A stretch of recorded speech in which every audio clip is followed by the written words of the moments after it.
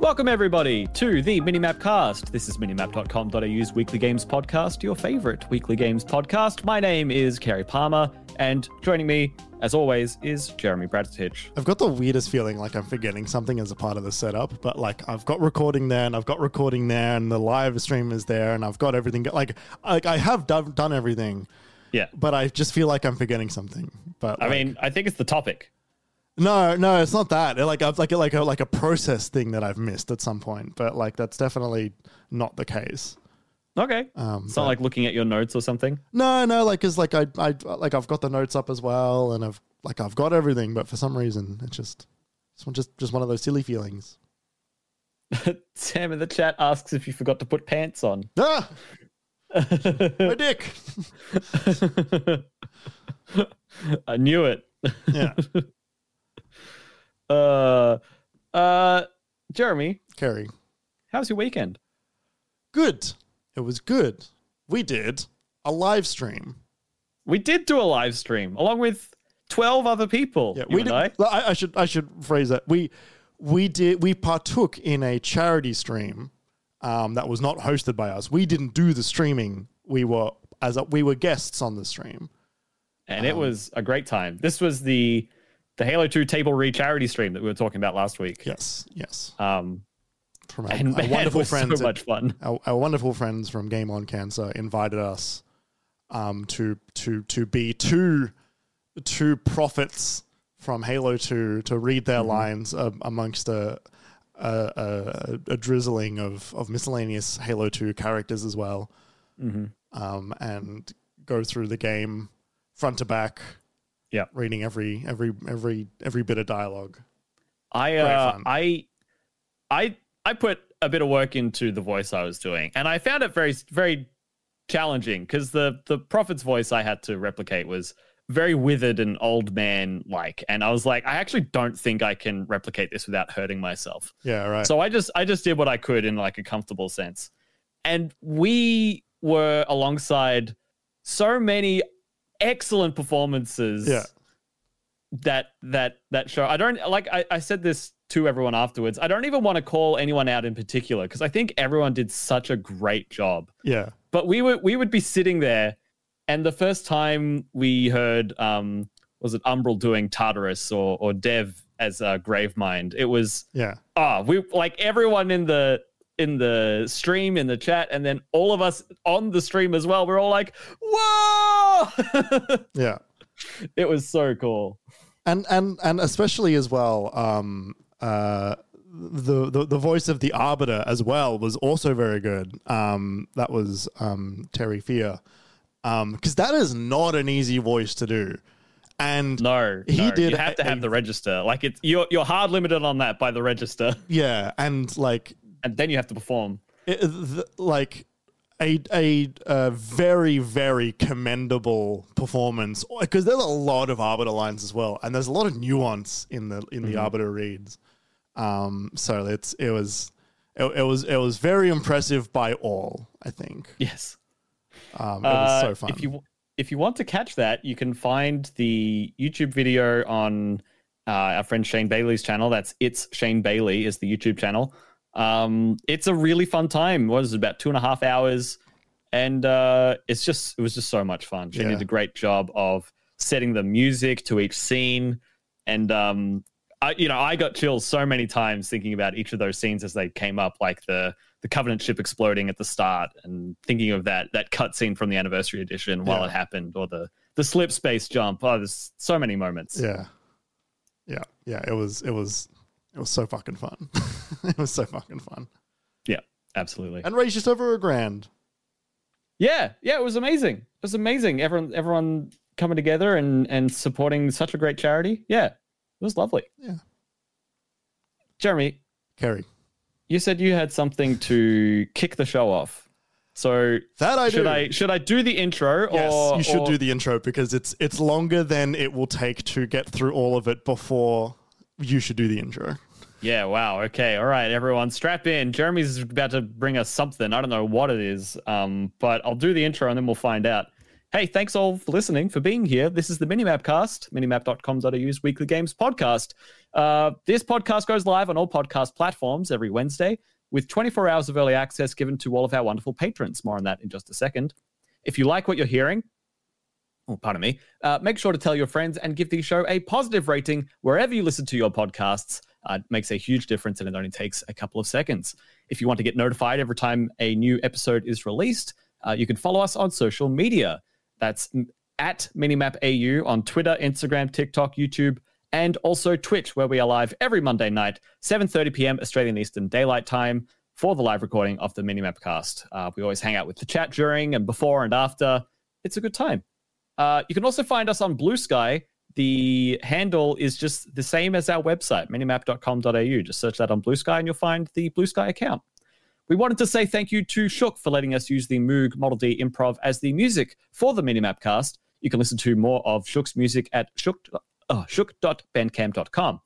And finally, Minimap is completely independent and funded almost entirely out of our own pockets. So if you'd like to help keep the mics and lights on, you can support us by going to patreon.com/minimapau and becoming one of our patrons. For only $5 a month, you'll get 24 hours of early access for all episodes of the Minimapcast, as well as extra bonus features and more.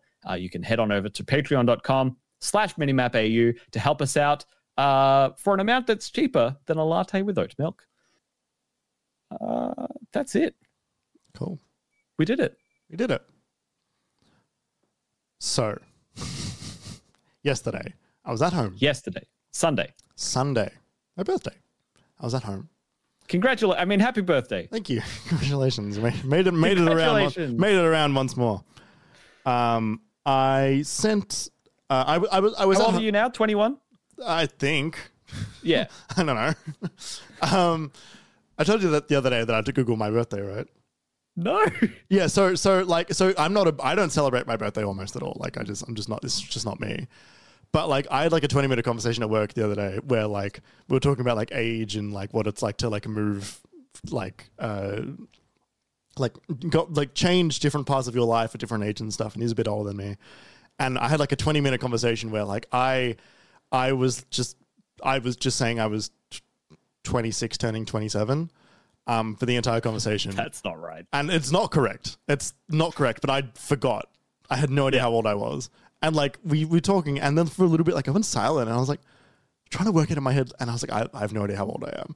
And so I had to type in like just how old am I into Google, and then they're like what's your date of birth? And I typed in my date of birth and it's like you're 25. I'm like, okay, hey Sam, I'm 25, I'm not 26. I just don't remember. That's so funny. Yeah. I thought that you Googled Jeremy Braditich's birthday. No. But yeah, it's funny when you know the year, but I can't calculate the date. But like, yeah, putting it ahead like that, yeah. Yeah, like I'm born in 97, right? And so like 97 is hard to calculate when the last digit of the year is a 3. Like yes. and it's also like close to the end of the year as well, and it's a whole thing. For me, it's a bit easier, I think, because I'm born in 95. Right. Which means that like it's quite like I could just if I'm ever unsure, I just move a number over by 5 and figure out how many 10s. Mm-hmm. Like that's it. Which is a very easy shorthand, but yeah, totally. I can see that being an issue. I'm getting to the point where I've stopped caring that much and I start forgetting my birthday. Yeah.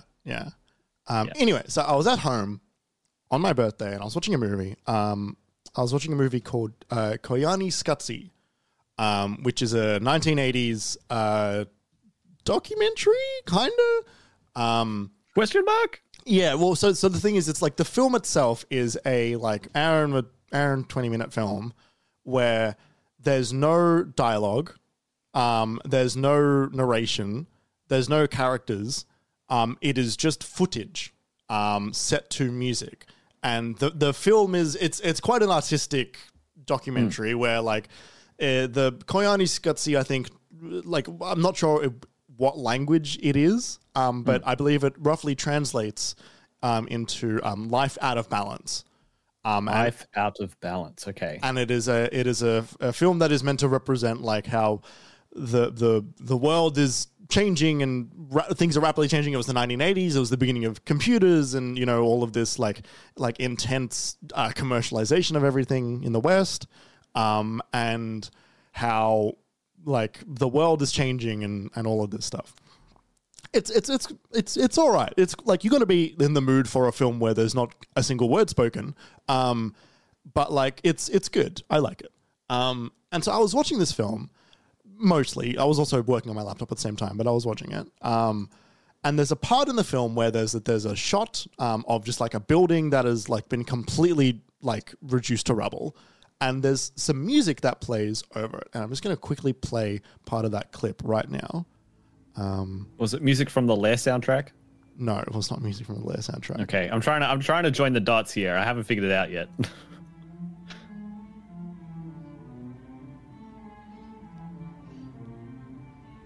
It's a bit quiet. Yeah. This is what it looks like for those who are watching at home. I think I've heard this before. Yeah, it's like it's you have, but through me. So I am watching this and my ears perk up. I'm like, I know this song. I've heard this song. And you see, Kerry, my brain is so rotten, so full of rot. I have heard that song before. I'm now going to play from you a clip from the TV show Star Wars Rebels. There is one specific clip in the film where one of the characters named Zeb it's a beautiful episode. It's my favorite episode of the entire show. But there's a scene where he's basically using some of the magic from his species, because he's an alien, to make to use some magic in his species from his species to send a ship through like a nebulous wormhole, dangerous part of the galaxy that usually if you're flying you just blow up. This is from that.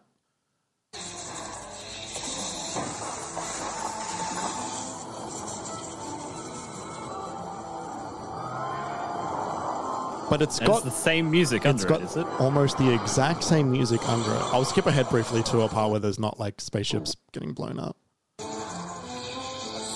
Yeah. I don't know how, but the hyperdrive is activated. Anyway. And so my brain like twigs and I'm like, oh my God, it's from that. And I like freak out. And I'm like, is this like a really old classical piece of music, or is this like that like more than you realize people are eating? But no, the song was written for Koyani Skutsi by a composer named Philip Glass, who's like quite a well-known composer. Yes, I've played music from Philip Glass before, or I've heard it. Yeah.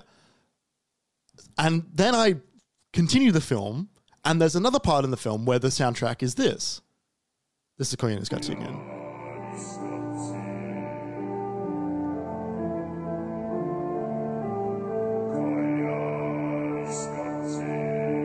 This plays at both the very beginning and the very end of the. Is that the name of the film? Yes, it is. Yes. That the Gregorianly chanting?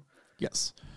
I'm now going to play for you, Kerry, from, again, Star Wars Rebels, the Admiral Thrawn's theme.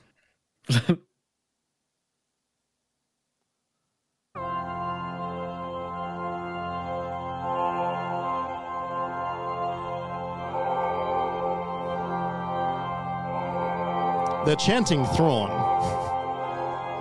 Now, this piece is not nearly as close as the previous two, but there's definitely a bit of inspiration happening there.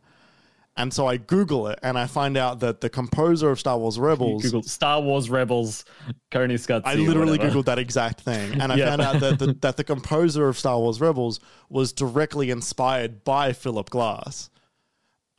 Which I didn't know that. So I am now deeply, deeply tempted to email the composer of Star Wars Rebels. I forget his name. It's Kevin something. And like be like, hey, I just watched Koyani Skutsi. Like, tell me I'm right, basically.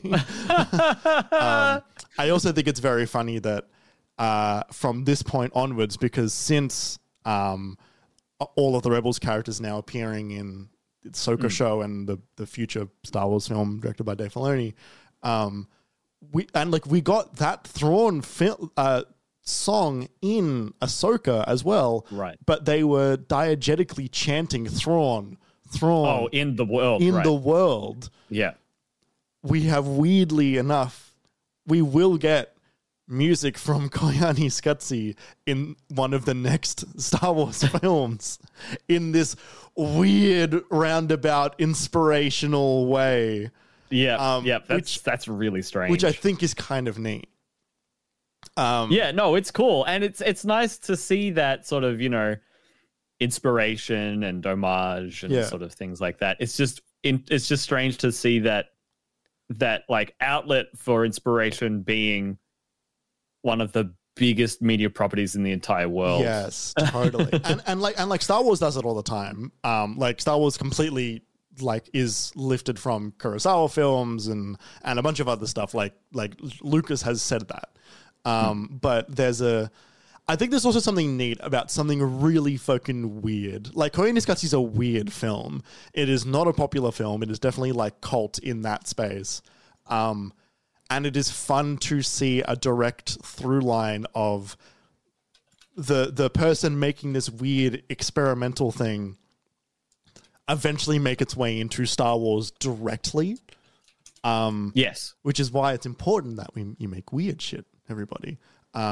But also... We do it every week. But also, I had no one to tell this to because the Venn diagram of people who have seen Star Wars Rebels and the Venn diagram of people who have seen Koyani Scutzi is, I don't know, like, in my world, I'm the only one in there. If you've seen both of those things, you should tell me on Twitter or whatever so we can be friends. But at the moment, it's a lonely room, and so I think there's a third smaller circle in there, which is Philip Glass. No, it'll be Kevin. It'll be. I guess so. I doubt Kevin. I doubt Philip Glass saw Rebels. Well, I guess he's the crossover. Yes. Me and Phil are in the middle of the Venn diagram. So I messaged two people. I messaged my best friend who's really into Star Wars and my other best friend who's really into film. Yeah. And I had to explain. You tried to bridge the gap for them. I had to explain each other's half to be like, this is neat. And they both thought it was cool, but also very weird. Yep. So that is eerily very similar to that Lair soundtrack moment I had where I heard the Lair soundtrack and it sounded so similar to the Outer Wilds soundtrack. Yeah, right. Yeah. Where I heard that one song in one Digital Foundry video and I'm like, hang on. Yeah. So there you go. I've just messaged a friend of mine from high school and said, did we ever play something by Philip Glass in school? Yeah, I can't remember because I know the name in that very, like, I'm sure I've played your work before kind of a way. Yeah, right. So hopefully Tom comes in with the goods. Yeah, I'm just having a look at like stuff. He's done so much. I've been scrolling through. He's done too much, honestly, for me to identify what it might be that I've played from him. He's still alive. I didn't know that. He's 86. Cool. That's old. But yeah, that was like, I was kind of at home, like just like scratching my head, being like, what is going on? I always relate everything. Like, is it just me? Am I imagining this? I was like, I always relate everything to Star Wars, but like, how did this happen? Yeah. It's very cool. It's very you. Yeah, like all of it. Isn't it just? It's very you. Yes. Oh, funny. Yeah. So there you go. Thank you for taking us on that ride. No worries. Now you have even more people to talk to about this strange phenomenon. Yes. The strange moment in time. The strange moment that is Star Wars brain. Yeah. Well, I don't really have a clean follow-up for that with anything. Like, I don't think I would ever have any kind of follow up for that. I guess except talking about Lair and Outer Wilds. So let's get on to talking about video games, huh? Yeah, let's do it. Now, everyone, it's going to be a shorter episode this week. We're gearing up for end of year, so we're playing stuff in the lead up to sort of end of year discussions. Yes. And so that means, we've been playing a lot this week, and also we haven't got a topic for this week. So we're gonna give you what we've been playing, and then that'll be the show. Yeah. But that's fine. It's a nice casual catch up today. In case the first 20 minutes of this show didn't set the tone for you already, I'll just lay it out for you explicitly. What do you mean? I had the breathing room to go all the way into that whole thing. Exactly, and we're still going to be early. Yeah. So I'm just going to touch on a bit what I've been playing, and then you've got a whole thing you want to get into. So, what am I here to talk about? Everyone, it's the third week straight of Armored Core 6 content coming from Kerry on the MiniMapCast. And it's going to be much shorter than the last couple of times because it's not just about me getting back into it, and it's not just about me finishing the game and then getting into the whole like loop thing that they're doing. It's about me wrapping up. And so basically I finished the third playthrough, which is when you get the true ending of the game, and you get like a new credit sequence, which is the same people, but it's like different music and different images under it. Feels very like full circle. You've completed the game. You actually did it. Well done. The final boss of that playthrough is the hardest fight I've had to do since completing my first playthrough. Hell yeah. Which was great. It was awesome to have that challenge at the end. Yeah, nice. Pardon? I said that's what you want, right? Yes, exactly. Yeah. Exactly, because both of the final bosses in endings 1 and 2 I found easy. I think I first tried both of them, or no, not the first one. I think I did that in like 20 or 30 minutes though. It wasn't long. Yeah. This boss took me like 2 or 3 hours. Yeah, right. And it was good. And I was sitting there and thinking, I'm like, what am I going to do? And I ended up beating it with just like three sets of missiles and a sword. It was really weird, but it worked. It was great. Anyway, the third ending. The reason this isn't going to take very long is because I don't want to spoil the ending. But a lot of what the third playthrough does is it unravels some of those mysteries that they were sprinkling in the first and second playthroughs, where you're like, hang on, that never got addressed. They give you more of that in the third one, and they unspool it a bit. And I was very invested. I'm like, what's going to be different? What's going to be the same? There's this sort of sinister overtone sort of happening over the top of all this. End of chapter 4, things start diverging drastically, and I don't know what's happening, and this and that, and I get to the end confrontation, and I get to the credits, and I get to the end, and I'm like, I think that was my least favorite playthrough. Oh, really? That's annoying. And I was saying something, we were talking in the pre-show about Call of Duty, and we were talking about playing Black Ops, and how that game has this really interesting story where there's a mystery that sort of unravels throughout the whole thing, and then there's a twist and you understand what was happening and sort of recontextualizes everything. But it's still it wraps it up neatly at the end too. It's a whole concise, complete story. And what I found when playing Armored Core 6, in that third playthrough, the mystery was very fun to be a part of and to see unravel and to have those questions and be like, oh, something's different. What's this? What's that? That whole experience was fun. But looking at actually what happened as a whole, as like the story from beginning to end, at least of that third playthrough, I actually just found it wanting. I found it didn't make much sense. I still had a lot of questions, which I guess is just From Software's bag. I was just asking questions or making you ask questions that they will not answer.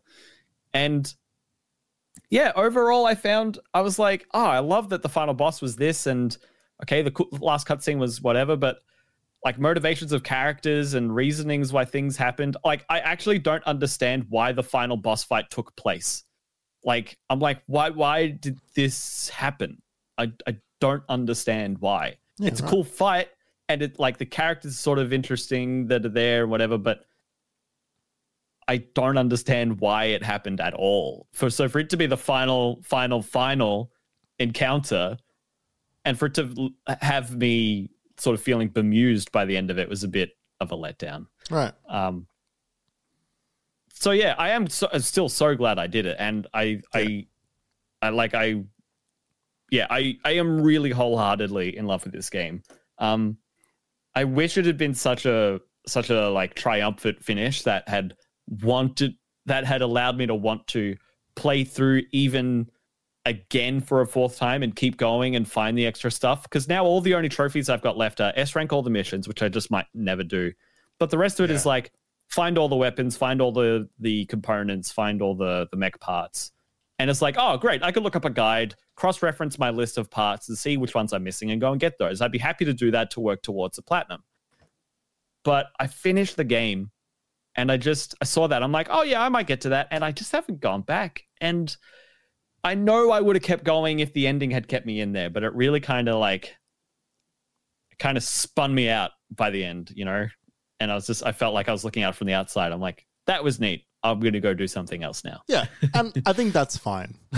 It is fine. It is. That is you're right. well and that's okay. not a problem. Yeah. I wanted to continue to be as enthusiastic as I had been last week, you know? I know. But also, of course that would end on its own at some point, right? Yeah, but also you wouldn't be getting maybe what you wanted by just going and getting more pieces of armor, which is more story. Yes, that's true. Like you'll get a little bit, like you'll get the flavor text of the guns and stuff, but like you won't get like the plot. No, you're right. There's nothing left to unravel, right? There's nothing left to experience anew. But outside of trying new loadouts. But me falling out of it like this is indicative of how sort of disappointing it was, I guess. Yeah. So yeah, that's my Armored Core 6 update. I love that game. I love that game so much. Yeah. And that third playthrough is worth it for the journey and for that final fight. Absolutely. And you know, you get new unlocks and all of that. But yeah. Just a little miffed about that. Is it worth now doing what I do, which is you find some YouTubers you like, and then you live through the highs of that game. Oh, again through someone else and enjoy them going, oh, look at that fucking worm, and then like I won't miss, and they're like, what do you mean I won't miss? And when you're like, oh, because they're like, oh. I wanted to do that with Andy because I watched him when I beat Balteus in August. I was like, Andy Cortez, this is. I went and looked at his channel to be like, oh, let me see how you fought this and how long it took you and what you thought at the start originally and whatever. Yeah. But he fell off of regularly streaming it, so I don't have his reaction for the worm fight or the rest of the game. Yeah. And you got to find someone that's actually it didn't pull that much attention on YouTube outside of like the heavy like PvP scene. And Vardy's he's making a lore video, but he's been working on one this entire time that apparently is more than 3 hours long at this point and still isn't out. Oh, that's so exciting, though. It is, although honestly, I just want his take on the ending, right? Yeah. Without having to watch a 3 hour video. Yeah, right. So yeah, I don't think it's a bad idea, but yeah, it's just a little disappointing. Yeah, but yeah, excellent game. Going to be sitting very high on my personal list this year. Yeah, me too. I ended up playing a bit of Diablo, sort of something a bit relaxing. I've heard good things about the new season. Not really that much is different, except the game does feel a bit better in season 2 because they've got a whole they've juiced up the experience gains and all of that. However, I was playing through and I was like, this feels really good right now. Like I feel I'm crunching through these levels, and when I was doing this for work, it wasn't going this fast, and then it turns out they're doing like a free week for Diablo 4, including a 35% XP and gold gains boost across the board at all times. And I'm like, oh, that's why it feels better, because it's artificially inflated and it's not going to be like this in the future. And I was thinking like, I'm so glad I happened to jump into it this week, when it was boosted, and it felt just fun to play, because I probably had the best time I probably could have, and I've had my fill, and I'll just leave it be now. Yeah. Because I don't know when the boost ends. But it's like, if it's like that all times, I'd probably stick around all times. Yeah, right. Yeah. Yeah. Yeah, it's funny that. It's funny how kind of busted their XP is. Yeah. Their treadmill is too obvious, I think, is the problem with that game. Yeah, right. Like I know a lot of people like at work and stuff who are really into Diablo, and they're also not super into this one either. Yeah. It's been... I think it is not hit as hard, nearly as hard as they were hoping. No, it doesn't have that same everlasting impression that 2 and 3 had. Yeah, and like 3 didn't have it at the beginning either. It's like it took a while for. True, it was a rough launch. Yeah. Yeah. Right. Yeah. So just wanted to mention that that Diablo has only been fun because it's completely busted at the moment. Yeah. There you go. But yeah, that's kind of it for me for this week. You know, I played a bit of Zelda, I played a bit of Cyberpunk, but nothing really to talk about. How about you, Jeremy? I played a video game called The Legend of Zelda Tears of the Kingdom. Ah, excellent. I'm not sure if you're aware of that one. That one's the sequel to The Breath of the Wild, they say. Oh, yeah, I've heard of that one. Bit of an indie sleeper, if I remember. A bit of a cult classic. And an independent game, a self-published independent game. Yeah, exactly. I hope it gets its flowers this year at the Game Awards. Yeah. I finished it. Oh. I rolled credits. I was with you playing that game like a week ago, and you hadn't finished it. No.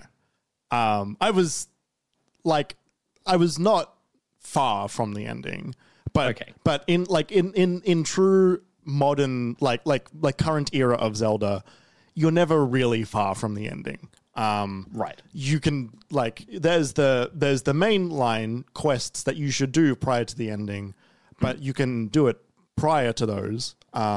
But realistically, they're not actually that far away. It's like Breath of the Wild, even more so. You can finish that game within minutes. Yeah, like you don't even have to visit each of the 4 towns. Yes. But I did do all of the main line quest stuff in Tears of the Kingdom, as well as I did the entirety of the depths. Okay, so let me rephrase that. I charted all of the depths. I didn't do everything there is to do in the depths.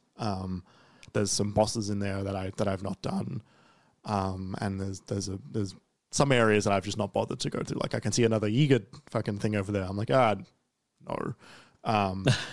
But I've done all of the mines in the depths, and I've also mainly because like you don't explore them, like you just go there and you're just in the mine, and there's just a piece of armor there. There's facilities down there that like break my brain a bit, or it's like there are so many moving parts here that I can interact with, and I don't know what I'm meant to do. Yeah, that I assumed were part of the story, but I get there and I'm like, well, what the fuck is happening here? There's not a lot. Like, there's actually not a lot to do down there. There's not a lot of interactable parts of it that aren't enemies, Yiga things, chests, bosses, pose, and like the some of the Zonai stuff, like just like foundries and things, and like so basically where I was at last week is I was up to when you go to Hyrule Castle, after you go to the 4 you do the 4 temples, and then you go to Hyrule Castle the first time. That is where I was up to. And then I did the rest of that in like a week and a half, like the second half of the game in a week and a half. By this point, I was a lot stronger, and I'd done a bunch of the stuff. Like I'd done most of the depths already by that point, and And you'd explored around the map, so you didn't have to like walk all the way to a brand new area. Like you could start from a lookout tower or something. And I'd done a lot of side stuff, and I'd upgraded a lot of my slots and stuff, and had like some okay armor and a lot of food. So I was like, I was ready to go. But then so I did the Master Sword quests, and then I did the Hyrule. I explored nearly all of Hyrule Castle as far as I'm aware. And then did the final like story chunk. But I did all of that prior to a different story mission. And so what was really funny is that I did all of this story stuff without it actually asking me to, but I knew I could see where the thread was taking me, but I just wasn't actually up to it yet. And then I did the story stuff that I was up to. And I go back to Pura in the main town just outside of Hyrule Village. And she's like, all right, hey, cool, nice. Well, you've done that now after I did that story quest that was meant to be before everything that I did. Yeah. He's like, all right, now go do this. ... And was like, what? You've already done it? Okay. Well, now it's time to go do this. ... What? You've already done it? Like, and like did that 3 or 4 times. Yeah, wow. And then she was like, all right, go kill Ganondorf. And I was like, oh, all right. Imagine being a character and getting to say that. Hey? Imagine being a character and getting to say that. Yeah, yeah. And then I got the Breath of the Wild mission, which is destroy Ganondorf. Oh, yeah. That's cool. Yeah. And then I did. So at this time, how much of the depths had you explored? By the time I was ready to destroy Ganondorf, I'd done all of it. Okay. I did all of that leading up to it because I was like, okay, I've now got an internal checklist of things that I want to do. What do I want to do before I go actually take him down? It's like, I need the Master Sword. I need, I wanted to get X amount of hearts. I literally just wanted to get second layer of hearts. I had enough stamina. I needed like a bunch of food. And I was like, I need armor that I look cool in. I need to just keep getting armor until I'm like, all right, I've got a set that together works in a way that I look like Link. I feel like Link. I feel like I need Ganondorf killing threads, basically. Yeah. You need not plot armor in terms of like you need plot armor. You need armor that's like that fits the plot. Yes. And I found that. So I had the Cap of Wind, I had the Twilight Tunic, and the Pants of Time, I think is what it was. So it's like just like three hodgepodge Zelda like of past pieces of armor. But the Cap of Wind gives Link the big coif thing that he used to have in the old box art, which I love. Oh, with his hair. Yeah. So and the Tunic of Twilight is a normal Link-looking tunic from Twilight Princess. Yeah. I went between that and the Tunic of Time, which is just the one from Ocarina of Time. Yeah. But the one of the armor of Time that you can get, which is just the hat, the tunic, and the pants, they make Link look like an adult wearing very large kids' clothing. Well, I think those ones, they're meant to evoke the like the NES illustrations. Yeah, they are. Yeah. Which I've never really kind of, but it also looks like the Ocarina of Time amiibo is also what it looks like when he's got the ocarina. You mean this one? Yes, like he doesn't look like an adult there. He looks like 12. He's meant to be 14, so that works. There you go. Yeah. Whereas in the Breath of the Wild, Tears of the Kingdom, he's 20. He's a very small, scrawny adult. Yeah. He's a man. He's a young adult, but he's still an adult. And so I didn't super love him wearing that. But yeah, I got my checklist down and then like, all right, I'm gonna go destroy Ganon. Cap of the Wind is Wind Waker hat. Yes. I assumed it was Skyward Sword hat. No. Right. Yes. No, that makes sense. But like I had a bunch of other like Zelda weapons which I'm not super familiar with because I've not played a lot of 3D ones. Like I had the Dusk Blade or whatever, and I had like another named blade that started with a B. But Big Goron sword? I had that. Yeah, that sword rules. That's my favorite thing ever. Yeah. When I found that sword in this game, I literally was there like like I was I had such a like fanboy moment to myself. So like I had a bunch of like what I kind of classified as like plot weapons. Yeah. And I was just swapping between those if I ever needed to. Because like before the fight there's like a bunch of like goons that you fight before them. And then you go and fight Ganon. Big G. Yeah. The ending's fine. Okay. It's not like it's better than the Breath of the Wild ending. Like I'm talking like fight and cinematic and all that stuff. But like I'm not like I don't care about the ending in either of these games really. Like I'm not gonna think about them in that way. I was hoping this one would hit a little better. So was I, and I'm like, I went back and watched the final trailer of the game prior. Like after I rolled credits because I was like, the vibe of that trailer is not the vibe of this game. Like a bit more cinematic, a bit more bombastic, a bit more story heavy. Yeah. And like they kind of just do the Breath of the Wild thing again. And I'm not saying that it's the same game, but they do the way they tell that story is almost identical. And that's not that fun when I've already done that before. Well, also the way they told the story in Breath of the Wild, I think, was one of their weakest design choices. Like, I actually don't mind it in Breath of the Wild. I think it fits thematically, and I enjoyed it enough. Yeah. But they're doing like heavy character moments and named characters and character dynamics a lot in this game, a lot more. And they're doing intrinsic links between characters of old and current characters, between the whatever your group of pals are and the group of pals from the hundreds of years ago, and they're doing time travel. Their relationship with Zelda and their relationship with Link and all that stuff, and Link's relationship with Zelda, but it feels so disconnected in this one that I think that was a mistake, and especially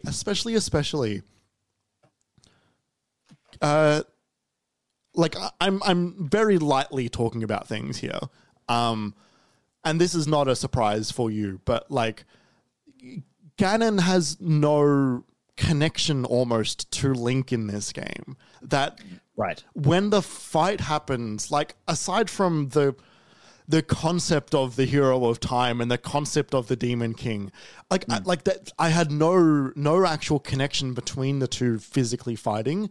You just knew of the conflict from years prior, and you were just sort of ending that conflict in a sort of drawn out way. That it almost felt superficial a little bit. It's got a little bit more to it than that. But I sort of came out of it going like they ended it because they needed to do Ganondorf because they felt like they needed to do Ganondorf. And that isn't really, like, realistically, that's not good enough. Like, it's not a fun way to tell a story.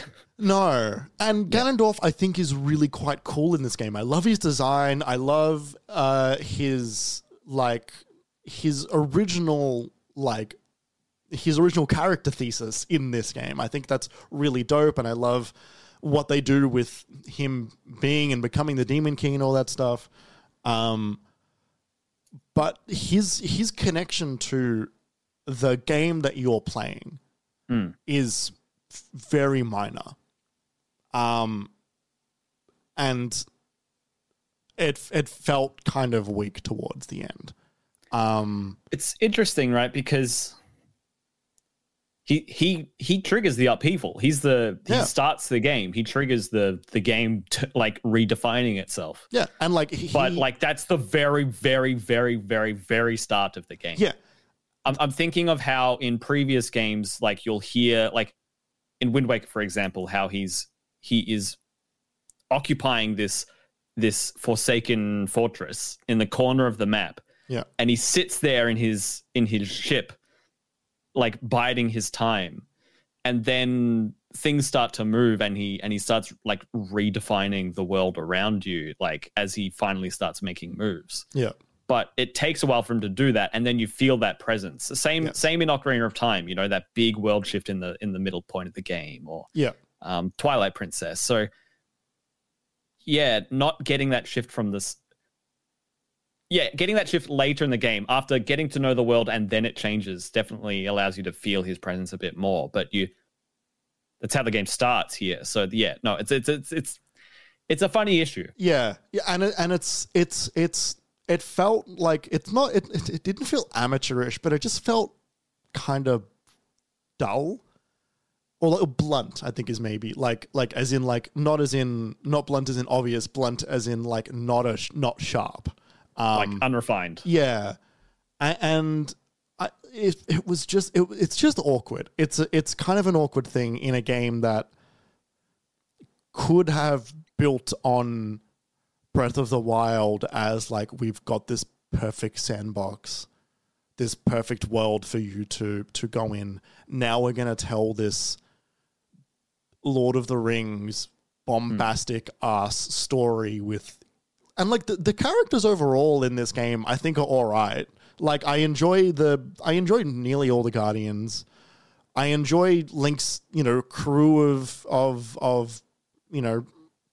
brainiacs that are helping this fucking twink move around the planet faster than ever. And I enjoy the connection to the Zonai and the presence of Zelda from hundreds of years ago. Like all that stuff I think is good. But they just don't do enough with it. And maybe they were too scared of getting in the way of the gameplay.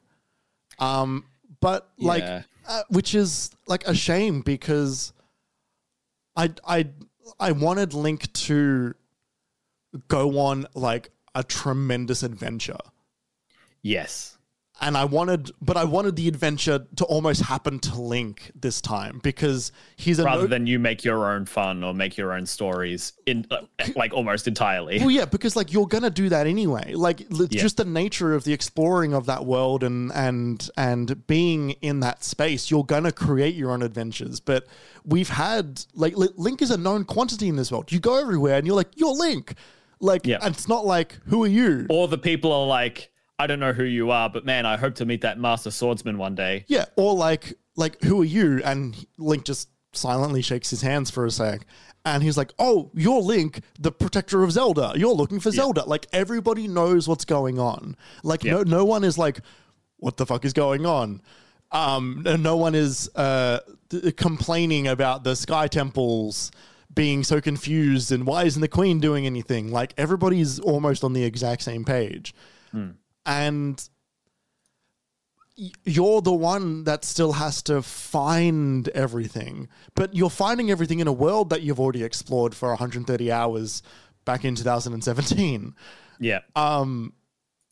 It's awkward. And they didn't... Like, it's not that it's unforced, but it felt like a thing that they didn't have to relearn. Well, it's... You could see... You could see plain as day, clear as day is what was happening there. In the first game, that they did everything they could to make the game as open as they could, including making the story completely, but both open-ended and optional. Like, not even like. Yes, with the 4 divine beasts, which you can do or you can decide not to do, but also with those like key memories where you go and you find the certain spot and that then shows you a memory of how the calamity happened through the eyes of Link and Zelda. That story of Zelda trying to find her powers and there's nothing that can awaken them, it's actually quite good when you stitch it all together. And it's quite moving. I remember watching it all in the lead up to Tears of the Kingdom being like, this is good. And it's just so hard to absorb when you watch 1 3-minute cutscene every 10 hours. I feel I feel almost the exact same way about the tier memories in Tears of the Kingdom. Do you have all of them? Not all of I've seen a lot of them. The thing is, a lot of the like glyphs that you get, there's like 10 or 12 glyphs, but there's like 18 memories. Because they like other things that happen. Like, I think stuff just happens in the story. So like, even if I had them all, I wouldn't have them all. Sure. I've done a lot of the glyphs though. Like I would say like 4/5 of them all. You've got a good idea of what's going on. And that's also really good. What's there, like the film that they've hidden inside of the game, the short animated film is quite good and endearing and engaging, and I want to know more and I want to know what happens next. Incoming Hyrule Warriors game. Yeah, right. You know that game's not canon? I had forgotten that. Yeah. Yeah, you've told me that before. Yeah. I didn't know that until like after. But like, yeah, it's like, I don't know. Like it felt like they were almost too scared to go further away from Breath of the Wild, which is like, again, wild because again, I went back to that trailer and I'm looking at this trailer. I'm like, this trailer is so story driven. It's all character driven, and it feels like Link going on like an adventure where the world is happening and moving and things are attacking him and he's attacking back and building these creations to overcome this power, and Ganon's in it like over and over again and all this stuff. And I'm like sitting here going like, this is like an adventure game. But then the game doesn't feel like that.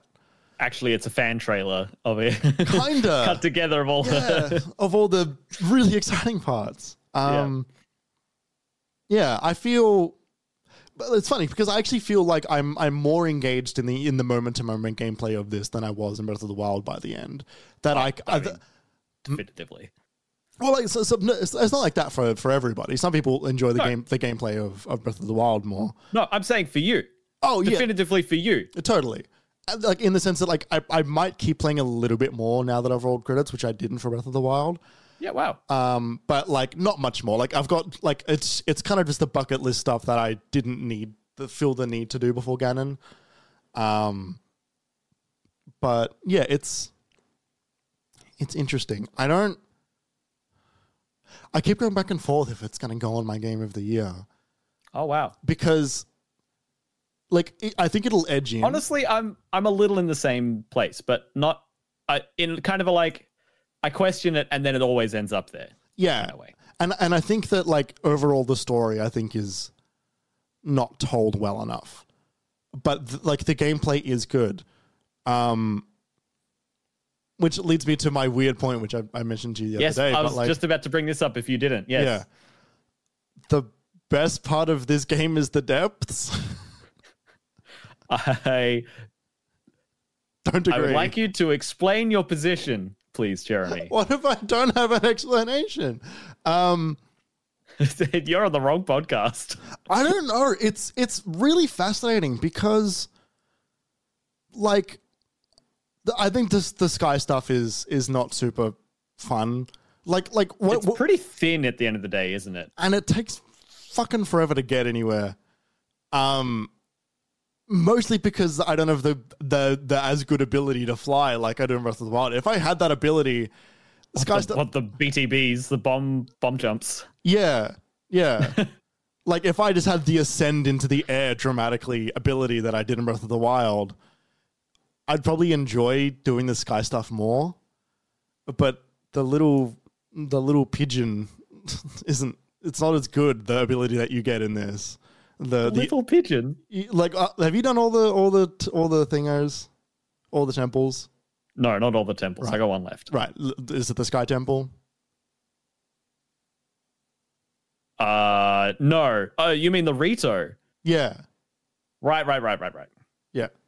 No, I have done that. I have done the Rito temple. Yeah. The ability that you get in that is like just like go forward. Yeah, go forward down. a bunch. Yeah, and the cooldown is really high, and it and you got to have him out to do it. Like, there's a lot of reasons that is not as good as the one that you've had in Breath of the Wild, and like more importantly, like doesn't feel as good.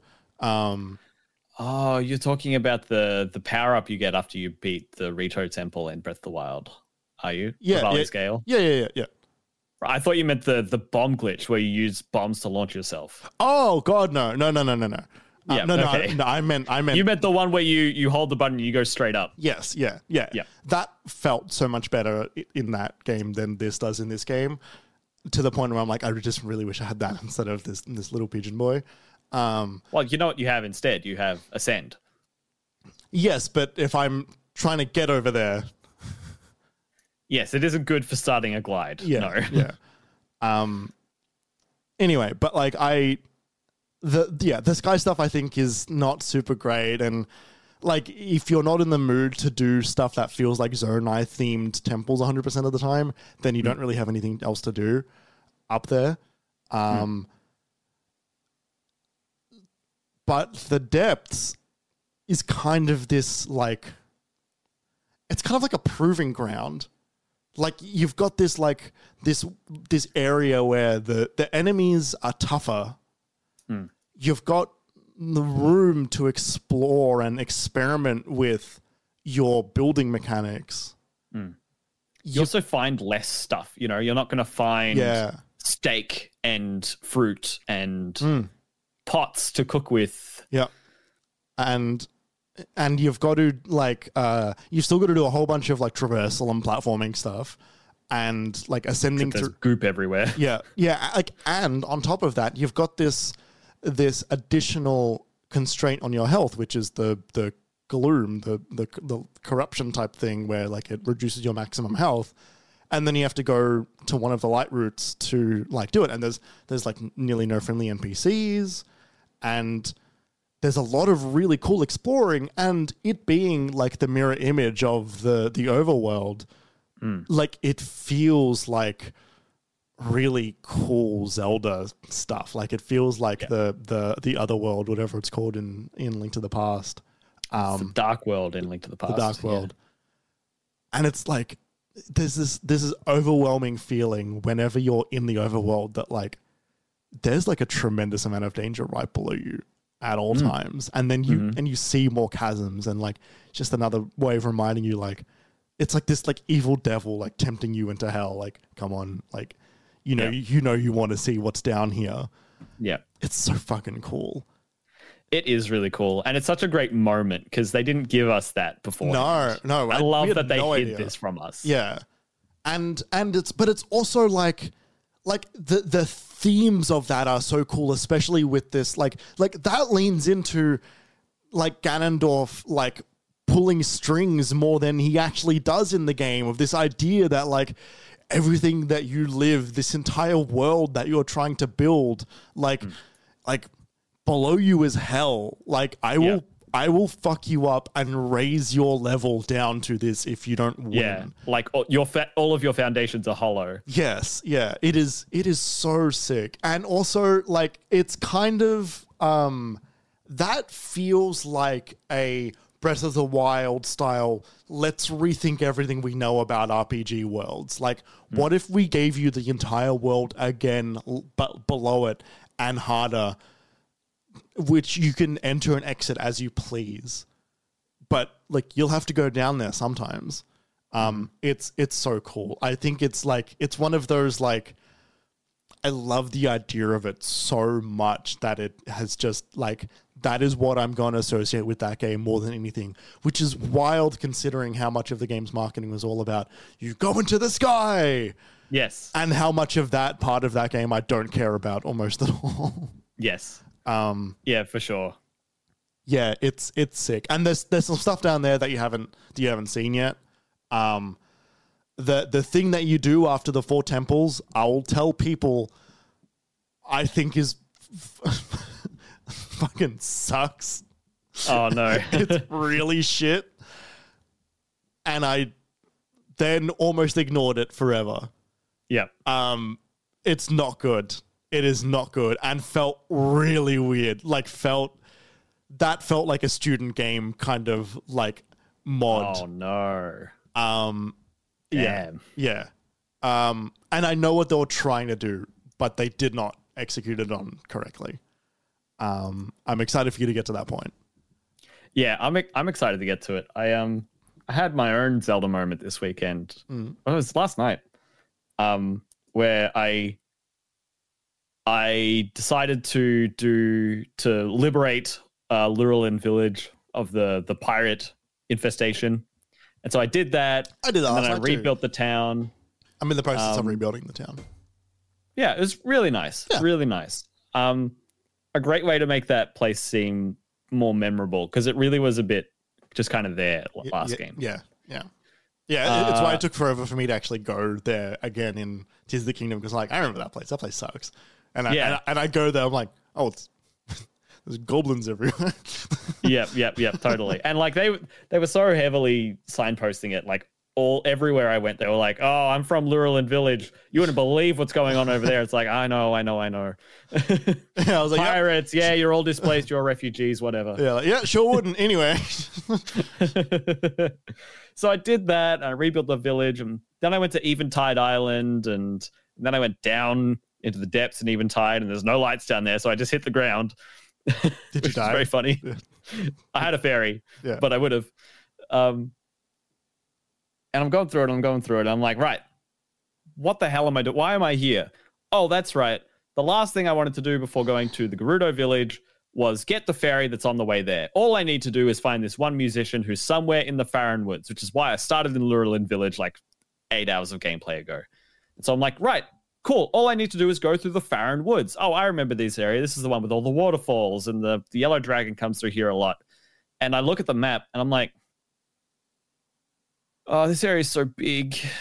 And I want to do everything I see when I go through, but I want to get to Gerudo, but I want to find and I actually just overwhelmed myself for the first time when playing these games. And I was like, what am I going to do? I don't want to not find the musician and not open the fourth fairy. And like, you need some blinders.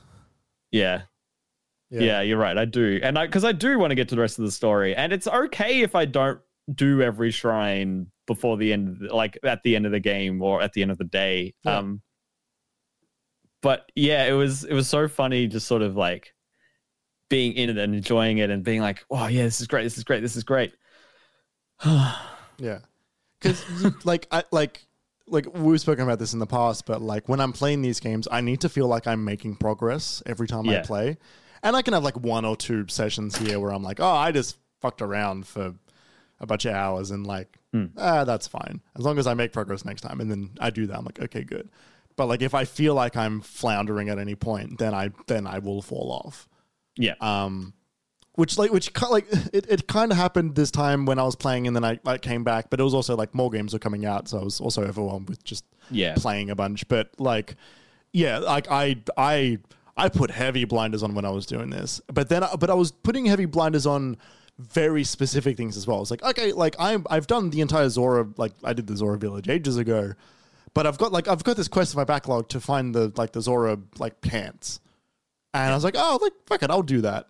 And when you come back, you have like they send you back through all of the areas you go through just before you go to the temples. And they like it's changed a little bit because you've like usually fucked something up in there, which then sends you out. But you can go back in after it's changed, and like it's just like a little bit different. But like it was a reason to revisit that place and just go in and grab a chest and then dip.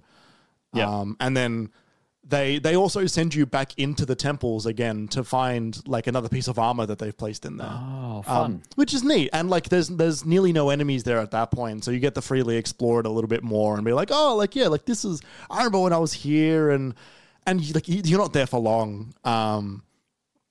And that was neat to revisit those things and be like, oh, like neat. Like I remember being here and having a reason to be here, and now it's much easier and I can just sort of like appreciate the look of it and then leave again. But yeah, like I blinded myself into just getting all the Zora armor because I don't actually know what it looks like when I put it all on, and kind of look like an idiot, but like I've got it now. Yep. And that was enough for me to be like, yeah, cool. Like did a thing. Time for next thing.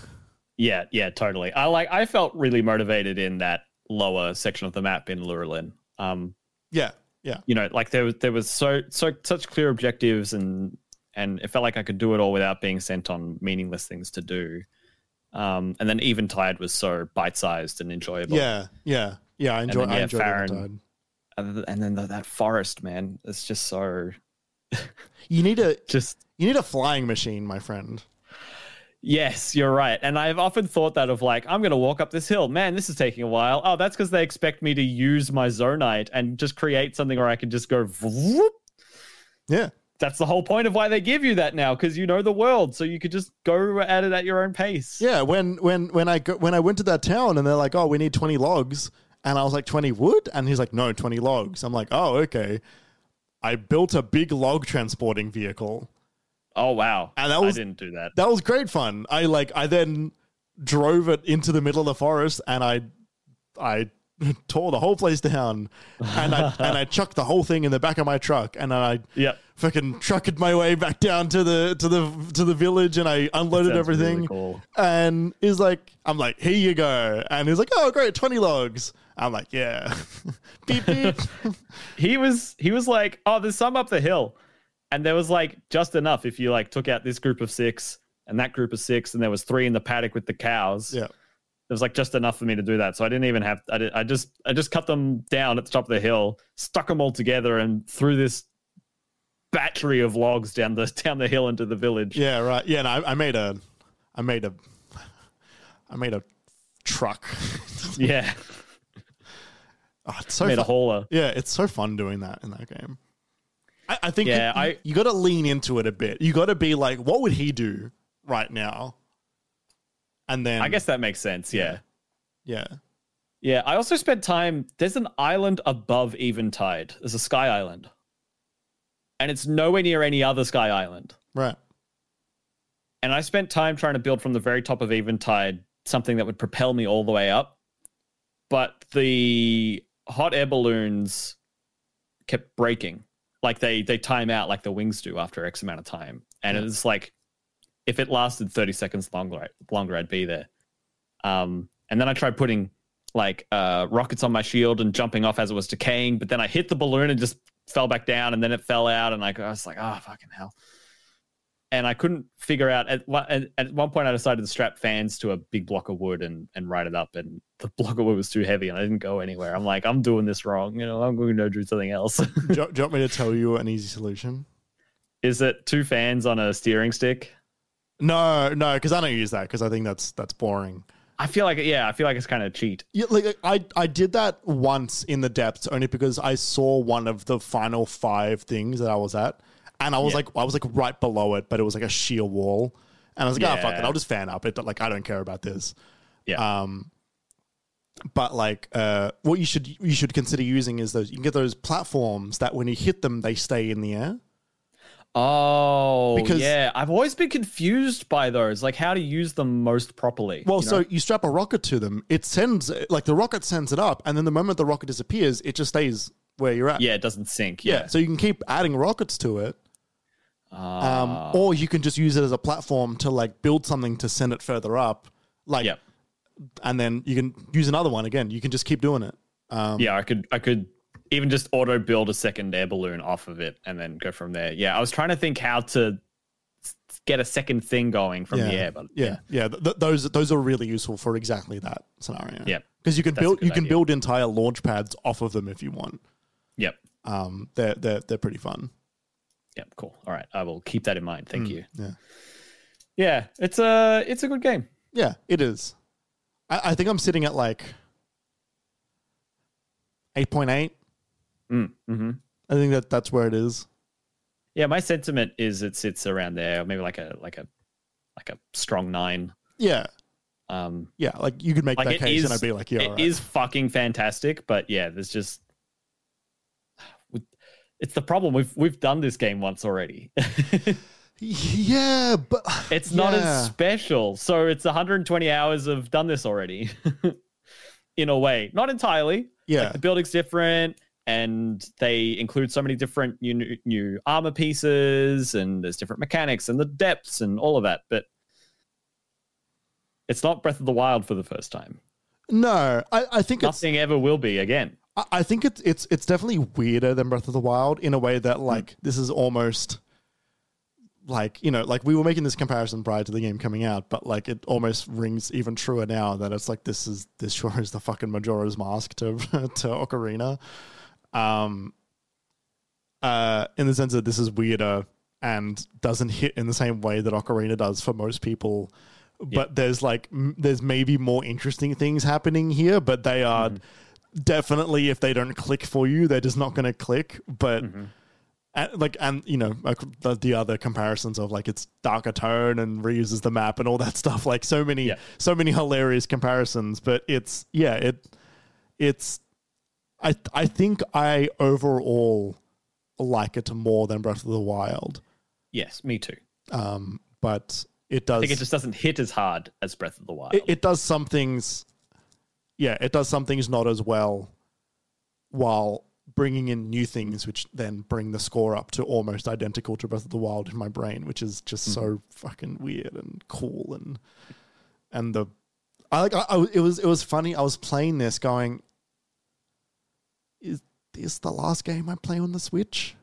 Yeah. Probably not, because my understanding is now that we probably won't see the Switch until the Japanese financial new year, which I think is April or May. April? Yeah. But my understanding is that they are not going to announce it prior to the end of it. Right. Because they want people to buy. They want the boosted stock for the next year. Yeah, like that. But they also want people to buy the Nintendo Switch this year because it's still just selling a lot. And they're happy just to sit on that for a bit. And then they'd be silly to undercut themselves. Yeah. But I think I saw some people industry analysis people thinking maybe an October release with an announcement in May or something. October release. Yeah. Interesting. Yeah. They'll do it before the holiday season. Yes. Yeah. But not late like Xbox and PlayStation. I think I feel like it would do well if it was going to come out in the second half of the year. I think it would do well to come out August, September. You know what I mean? With a launch game, maybe just a launch game and then something fun coming out in November. I think that could do really well for it. Yeah, maybe. But yeah, it's that seems early for a console though. It is. That would be a weird spot for it. Because they need to sort of releasing come out it in March was also weird. So well, I think that was because they needed to hit it just before the end of the financial new year. I guess so. I think that's why they did that back then. Whereas this time it's if they do October, they can build enough, the diehards will get it, then FOMO will start to set in, and then everybody will rush for holiday. Well, yeah, if diehards will get it, it'll review well, probably. Or they hope so. And then, yeah, you get that was what happened with the Wii, where it had so much buzz. Yeah. Where you just couldn't get it. Everyone wanted it. It was a good price for a Christmas gift, and you couldn't get it. Yeah. Yeah. And remember getting consoles for Christmas? I mean, I remember the week where I got the PS5 and the Xbox Series X in that week, and that felt kind of like Christmas. Yeah. Where I had 2 very exciting pieces of hardware to unbox within 3 days. That was pretty cool. Yeah, fair enough. Granted, it was an expensive week, but it was fun. It was certainly fun.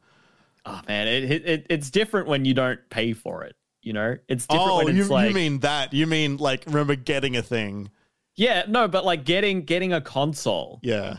It's sort of I'm going to use this now for dozens or hundreds of hours to play so many cool things that I couldn't before. Yeah. I remember the feeling. I'm in the middle of my holidays. This is my next 4 weeks. I remember the feeling of I better get used to this because I'm just going to be on this for 6 years.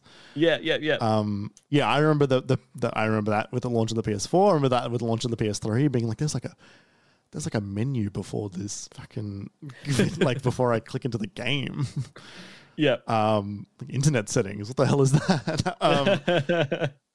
Oh, I can put my photos on here. Yeah, Sony Xperia music. What is this? Because it was before they had everything at that point was rent movies through Sony. Yeah. They were doing all their own thing back then.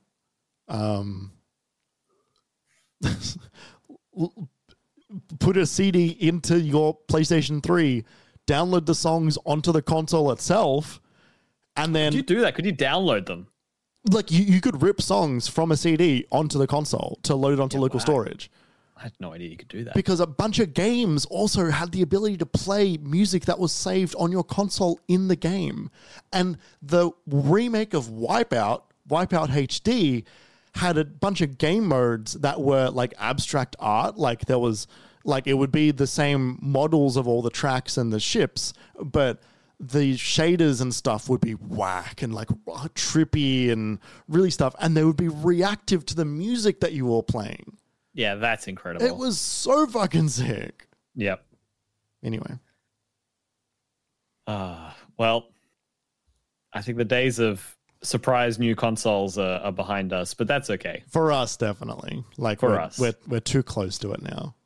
Yeah. I think that's basically the end of my Tears of the Kingdom time, basically. Like I might go back here and there, but like I don't expect to talk about it on the podcast anymore. That's basically my review, is that like I think it's overall very good.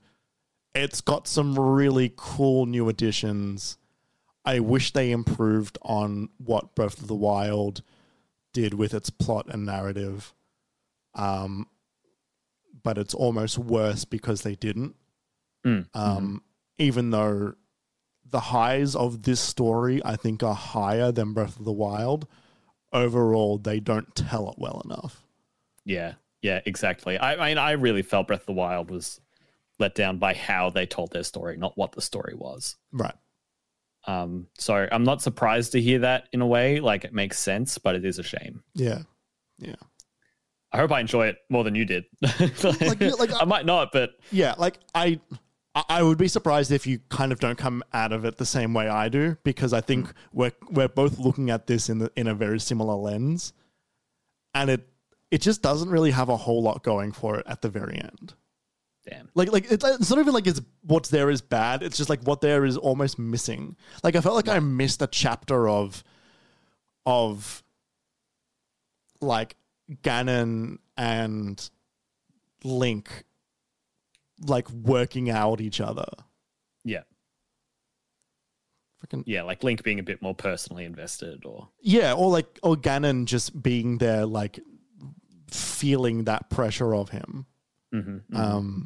Truly is the Ant-Man of the Zelda series. Is the Ant-Man and fucking Yellow Jacket. Yes. Yeah, like there's like a shock at the end where the villain says the main character's name, like, which is like, if that's a shock in your film, that's not a very good thing. That kind of happens in this, ever so slightly. I think Ganondorf says Link's name at the very, very, very start. Yeah, no, like he does. Like it's not quite that. Like it's not quite that 1-to-1. But those were, I was like, right, like you know me. You know me? Yeah. What is that? Who says that? I don't know, but like I know that's in a movie. It says, they say that, they're like, you know me? Oh, Iron Man says it to Thanos. You're Stark, yes. And he goes, you know me? Yes, you're right. Thank you. There you go. Anyway, that's going to do it for us for this week.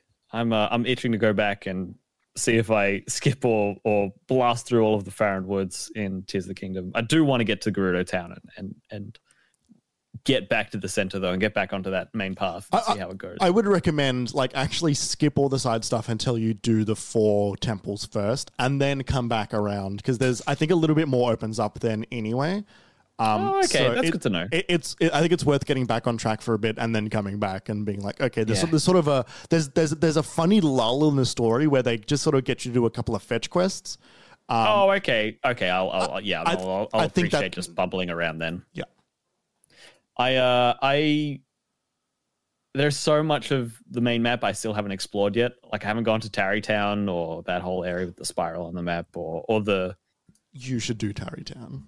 Oh, I know. They've got a whole like construction thing going on there. I know. I have revised my recommendation. Do Tarrytown now. Really? Yeah. I don't feel like building things. No. Trust. Okay.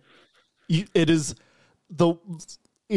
one of the sweetest things that I've ever seen. They top Hudson getting married. Oh, fuck. Yeah, it is incredible. Okay. Yeah, I promise you this. I might do Gerudo Town first and then go to Tarrytown. We'll see. Okay, all right. Well, everyone, if you want to hear about what I get up to in Legend of Zelda this week, over the course of this week, tune in next week on the MiniMapCast. Yes. Hey, thank you so much for listening, everybody. That wraps us up for this week. But we'll be back next week. if you want to keep up with us and keep up with when we release new episodes or when we do charity live streams, for example, you can find all of our social accounts at MiniMapAU or just the website name minimap.com.au on Blue Sky. You can also go to the website minimap.com.au to find everything else we do, including our other podcasts, our written articles, the stuff we did at PAX. There's a whole bunch of stuff up there. You can follow us on the social accounts individually. Jeremy, where can they follow you on the things? At Obi-Wan-Jez everywhere aside from Blue Sky, which is jeremy.minimap.com.au. You can find me on Twitter at KJPalmer_24 or Blue Sky without the _24. I tried changing my Twitch username this weekend, and I was telling you, Jeremy, that I can't change my name to anything that doesn't give me a brand new username that I've never had before. Everything I've ever had before is taken, and all of the very slight variations on those are fine. Like I could do like KJ Palmer _ that works, but I can't do KJ Palmer. I can't do KJ Palmer _24, but I could do _240, which I've never done. I could do KJ Palmer 1. When you sent me this, I did not reply. No, you didn't. No, you did once. Yeah, I think I laughed. I have no idea what you should do. You should. I know. You should. I'm fucked, right? or find a new thing altogether. And then just, like something that's like not a common word enough, like the word Scotch, but also isn't cringe. Yeah, I mean, yeah. Yeah, I mean, like, you could think of something. That's why I went, that's why I've been trying to go with KJ Palmer for a while. But turns out Palmer's a really common name. Yeah. Yeah, I could be Bradishich basically fucking everywhere. Yeah. There's one other Bradishich that I know. And I don't know him, but his last name Bradishich, and there's not many. Mm-hmm. And I followed him on Instagram, and then he followed me back like 6 hours later. Yeah, cool. Just because we just have the same last name. And I'm like, I DM'd him. You're really tight. Yeah, I messaged him. I was like, nice last name. And he was like, yeah, you too. He's like an artist. So I was like, yeah, all right. And he's a good artist. That it? Yeah, that's it. Who knows what That's so funny. Yeah. He like lives in America. Like I don't have any connection to. Yeah, not even a hint of a connection. Like they might not even be related to us because Bradich is not a real last name. It was a made up last name. I mean, they all are. Yeah, no, but as in like it was originally a different last name, but got like changed to be more like whatever country was whatever country was dominant of the town that my family is from. Right. And that changed like I want to say 8 times in 300 years that we have no way of following our lineage. Like we have zero way of going back. Wow. That's intense. Yeah. Like we can go back, I think about 4 or 5 generations and that's it. Wow. Because then it started to change a lot.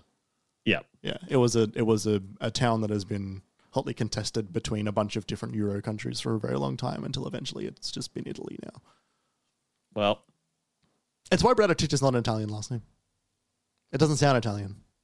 What is it? Probably like Yugoslavian, but like it would have been like Bratatek. Right. Yeah, weird. You're right. That's not very Italian at all, is it?